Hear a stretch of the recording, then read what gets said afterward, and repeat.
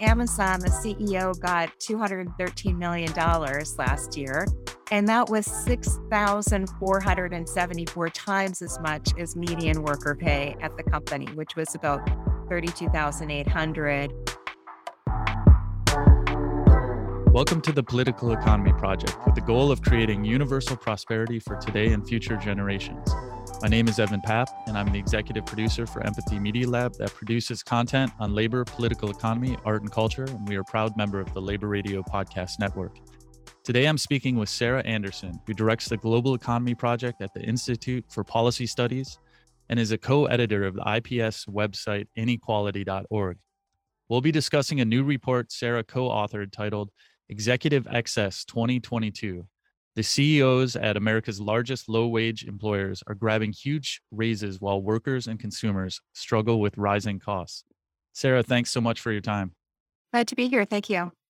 So let's go right into the report. What are some of the key findings from your research? Well, we do this report every year on executive excess, the gaps between CEO and worker pay.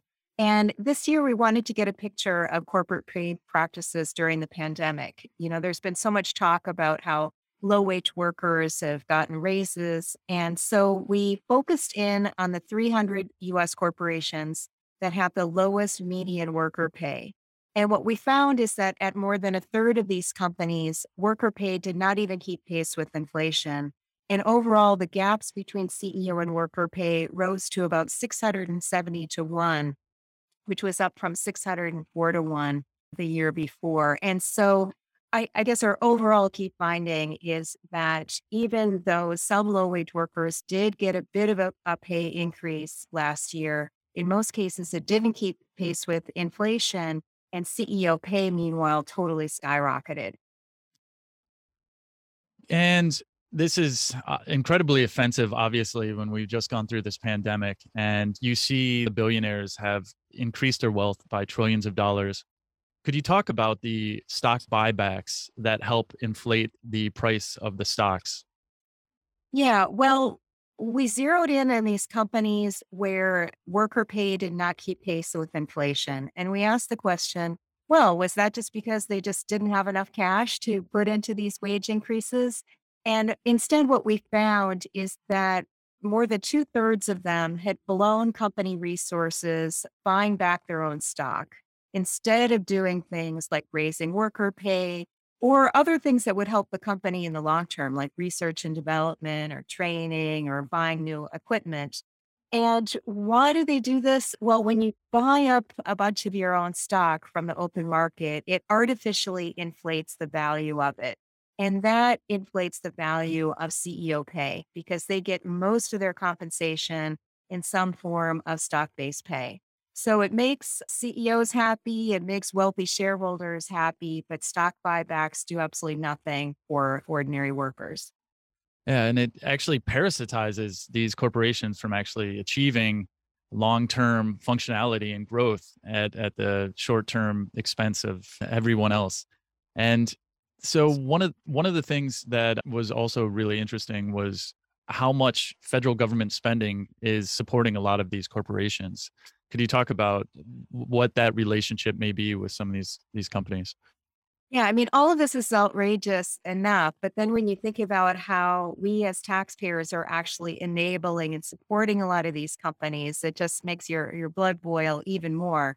And so in our sample of 300 low-wage corporations, 40% of them are federal contractors. So they're getting taxpayer dollars through contracts to perform various services or provide goods to the government. And in many of these cases, the behavior of these corporations is nothing that we should be supporting.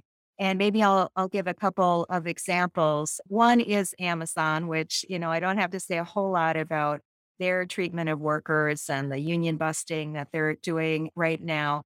And people don't think of Amazon as a major contractor, but they are. They got it more than $10 billion worth of contracts from the Defense Department to provide web services. And there's more money they're getting from the CIA in places where we don't even know the details because it's classified.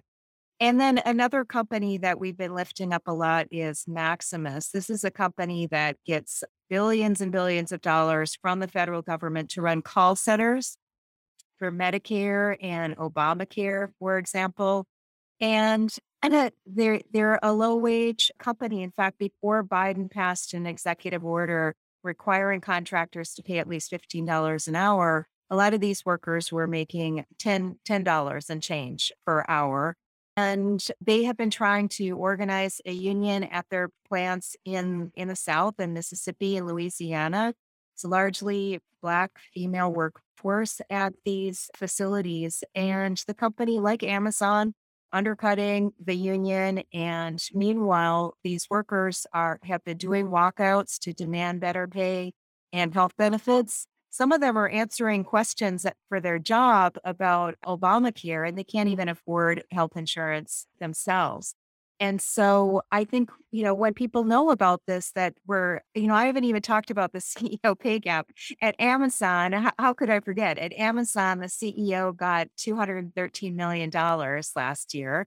And that was 6,474 times as much as median worker pay at the company, which was about 32,800.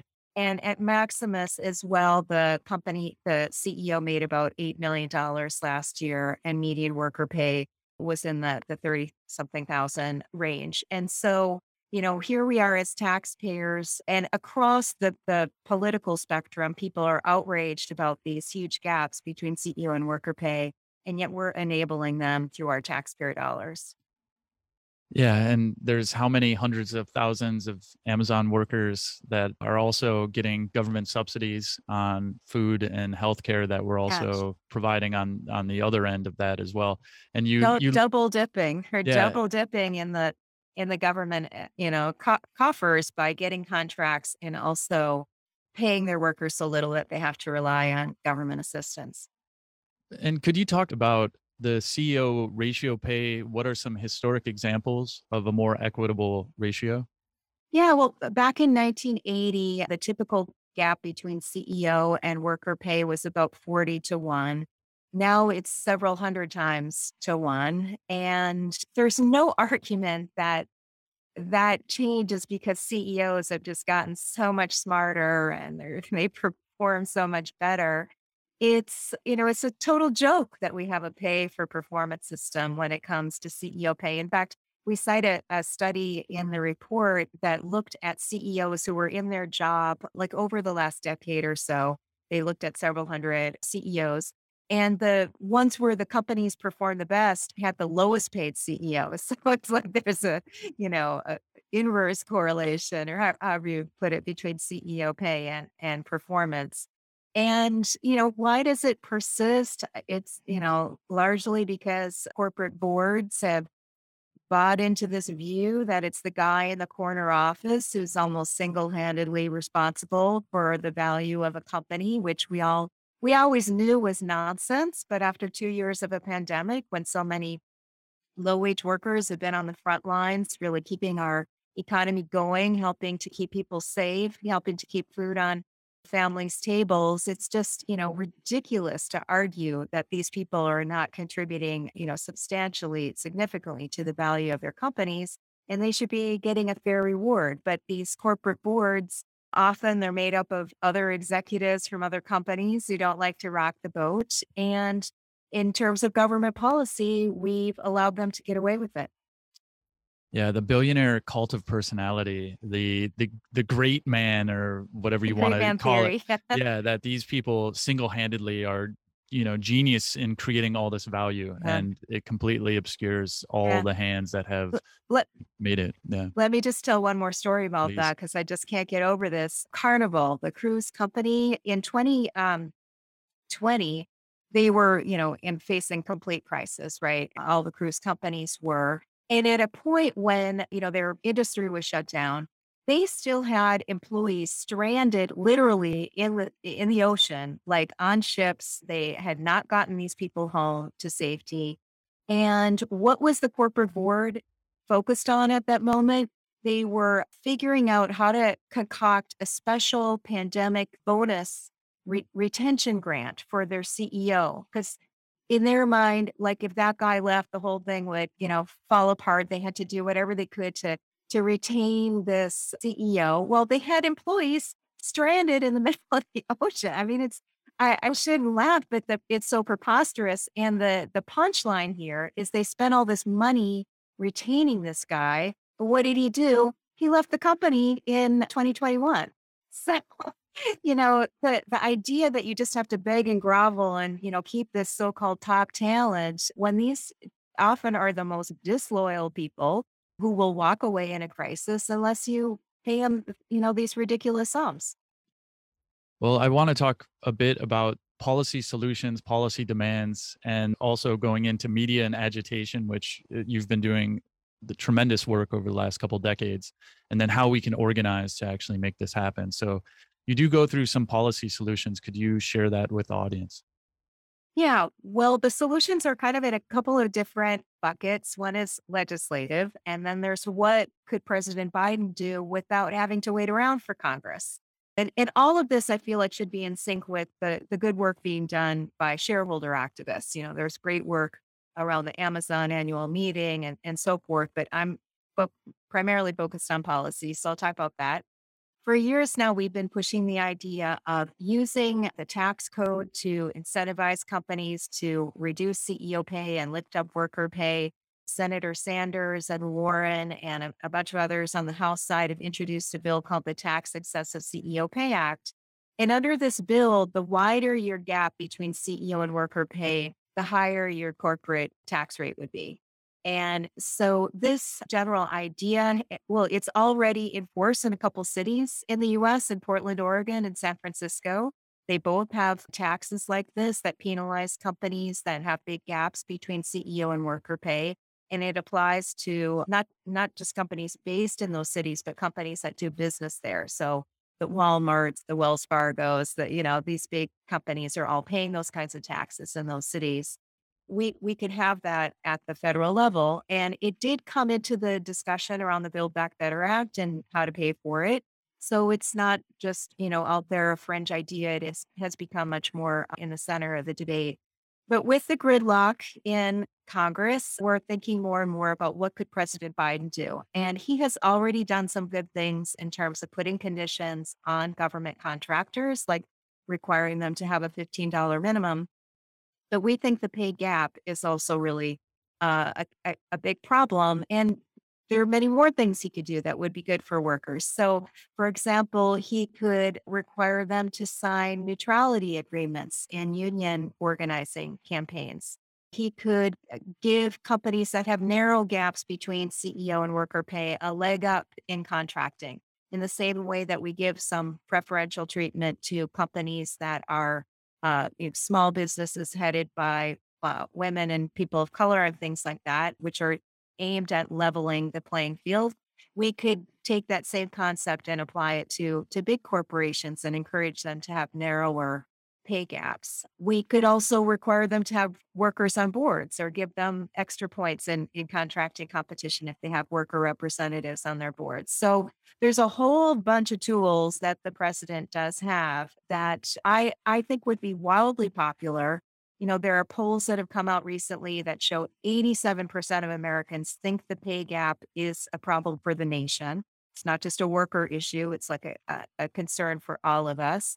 And the most startling survey finding, even for somebody like me, is that 65% of Republicans support a cap on CEO pay relative to worker pay. So Those um, socialists, those damn socialists, it's so much more radical than what I've been talking about, which is just using tax incentives, using contracting incentives. They just want to put a ceiling on it. And, a much higher share of Democrats support that point of view. So I think it would be wildly popular. Also, urging companies that will likely be more productive because the extreme gaps we have in pay now are demoralizing for people at the bottom. And that contributes to higher turnover rates, which are very, expensive to deal with, especially in a time like this with a tight labor market. And so I'm hoping that the administration will seriously consider that instead of, they propose some good things that Capitol Hill should do, but he doesn't have to wait around for Joe Manchin or anybody else to take Yeah. action on these things. There's a lot he could do to use the power of the public purse to push companies in a more equitable direction. Yeah, I keep thinking about the trickle down economics and how it's been disproven again and again and again, and yet we see it in under Trump in 2017, where he does the largest tax cut in history, 1.3 trillion dollars. And people on the side of the titans, I guess, they make the argument that, well, this is going to generate business, but it's been shown again and again that the Right. rich will buy luxury goods with it, move it offshore. They never reinvest it into plants and equipment and into labor and into R&D as well. And even the stock buybacks, there used to be restrictions before 1982, and you mentioned Right. this in the report that federal regulators considered buybacks a form of stock manipulation, ban them, which it clearly is a form of stock manipulation, Yeah. which is why we see Wall Street and the S&P and Dow Jones are through the roof, and now they're starting to deflate again because there was a huge bubble. How do we get more of the workers to understand these things so that they can start demanding it within the companies, because they all ultimately are going to be the folks who move these companies, move the politicians to demand these things, and they can shut down these companies if they can just get to a point where they are organized enough and they're all singing from the same sheet of music that this is just unacceptable. And it's not that the company has to even change its business practices. It just has to move the funds so that the people who are creating so much of the wealth are given some of it. And I know you've been doing tremendous service the last many years reporting on this, and IPS is doing great work, and inequality.org as well. But how do we spread out the organizing message? Well, as frustrating as it all is, I do think this is a moment of hopefulness. I mean, when you have the surge of unionization efforts at places like Starbucks and Amazon, and in very, unusual places like Mississippi and Alabama, the anti-union kind of stronghold parts of the country, and you're seeing workers rising up and talking about how much their bosses are making compared to what they're making and demanding their fair share. I do think it is a moment of hopefulness that we need to absolutely make the most of.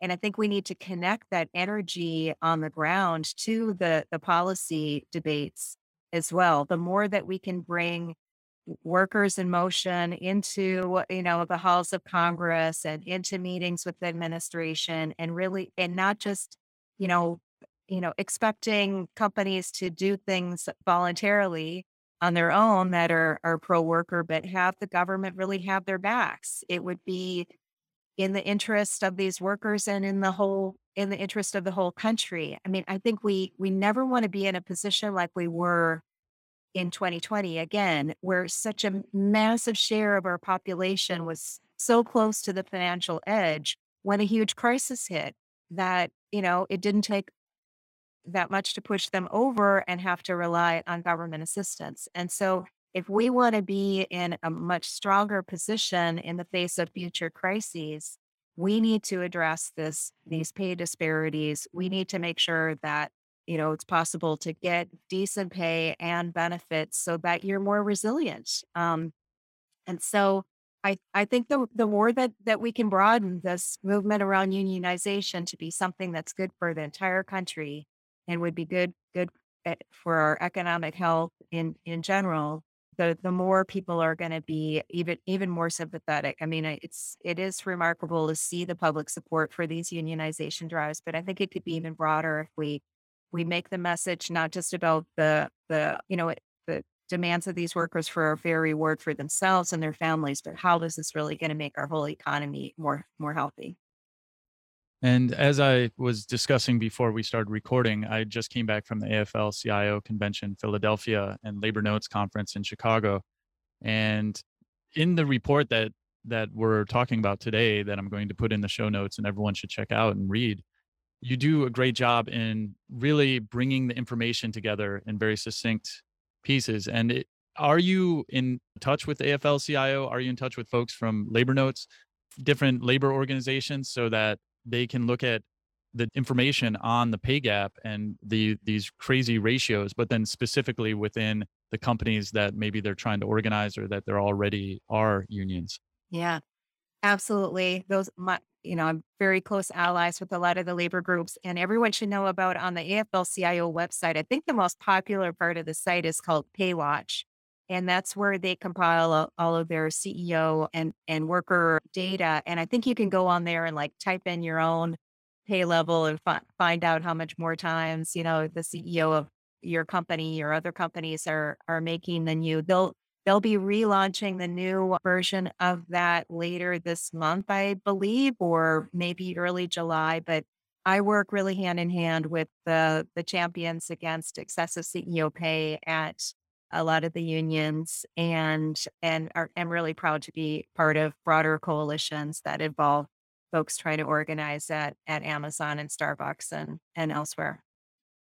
We're gonna need everything, Yeah. every, source of energy and resources to throw at a situation where the other side is so formidable. We all know what kind of money is arrayed against us. And so we really need the worker organizing, the shareholder organizing, the policy work, the pressure on the administration. We need all of it. And while I have you here, could you talk a little bit about inequality.org and how that came together and how people can interact with that as well? Yeah. So I work for the Institute for Policy Studies, and we have this site called inequality.org that is a go to place for facts and figures on inequality, as well as ideas on solutions and inspiring profiles of people who are fighting inequality. And we have a free weekly newsletter that you can sign up for on our website homepage that I think is essential reading every week to know what's going on. And we call it the horror, the hope, and the humor related to our extreme inequality. Great. And you also just spoke at the Poor People's Campaign. What do you hope can come from that, from the Poor People's March on Washington that just took place this past weekend? Yeah, thanks for raising that because this is an effort to build a multiracial fusion movement led by the poor and low wage workers. And so it is a powerful combination of forces that has come together addressing the interconnected injustices of systemic racism, poverty and inequality, ecological devastation, and militarism. And so it, covers all these interconnected issues. It is, very much driven by the people most affected by our current system. And it's big and bold and loud. And they are mobilizing low income and low wage people to get engaged in the election and make sure that their issues and their voices are heard by the candidates. And they make a really compelling case. They've got the numbers to back it up that the voter block of the poor could be definitely the deciding voting block in this country. And to get them out there, more candidates need to speak to their issues. So for us, it's been a really inspiring partnership. We do a lot of research support for the campaign, and it's been great to watch them grow. And there were lots of labor luminaries on the stage. Sarah Nelson from the Flight Attendants Union, Mary Kay Henry from SEIU, workers from Bucks and Dollar General and other places. So it's a great partnership between groups that have primarily focused on anti-poverty measures with the labor movement.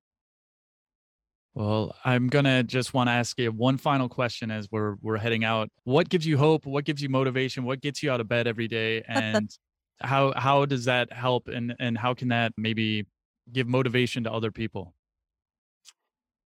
I think what gets me out of bed every day is knowing how powerful the other side is, and that we've all got to get out of bed every day ready to fight and make the most of the resources that we do have, because otherwise they're really gonna, keep rolling over ordinary people in the society. And I feel that is deeply wrong. And I'm so motivated by, like I said, the surge of unionization. I've got to meet some of the young Starbucks organizers and people, standing up to Amazon, the most powerful company in the world probably right now. And And I realize even when I think my job is hard, I think about the work that they're doing. And I'm reminded about how much harder it is to do the kind of organizing work they're doing. And so if they can do it, I should be able to get out of bed and do my job as well.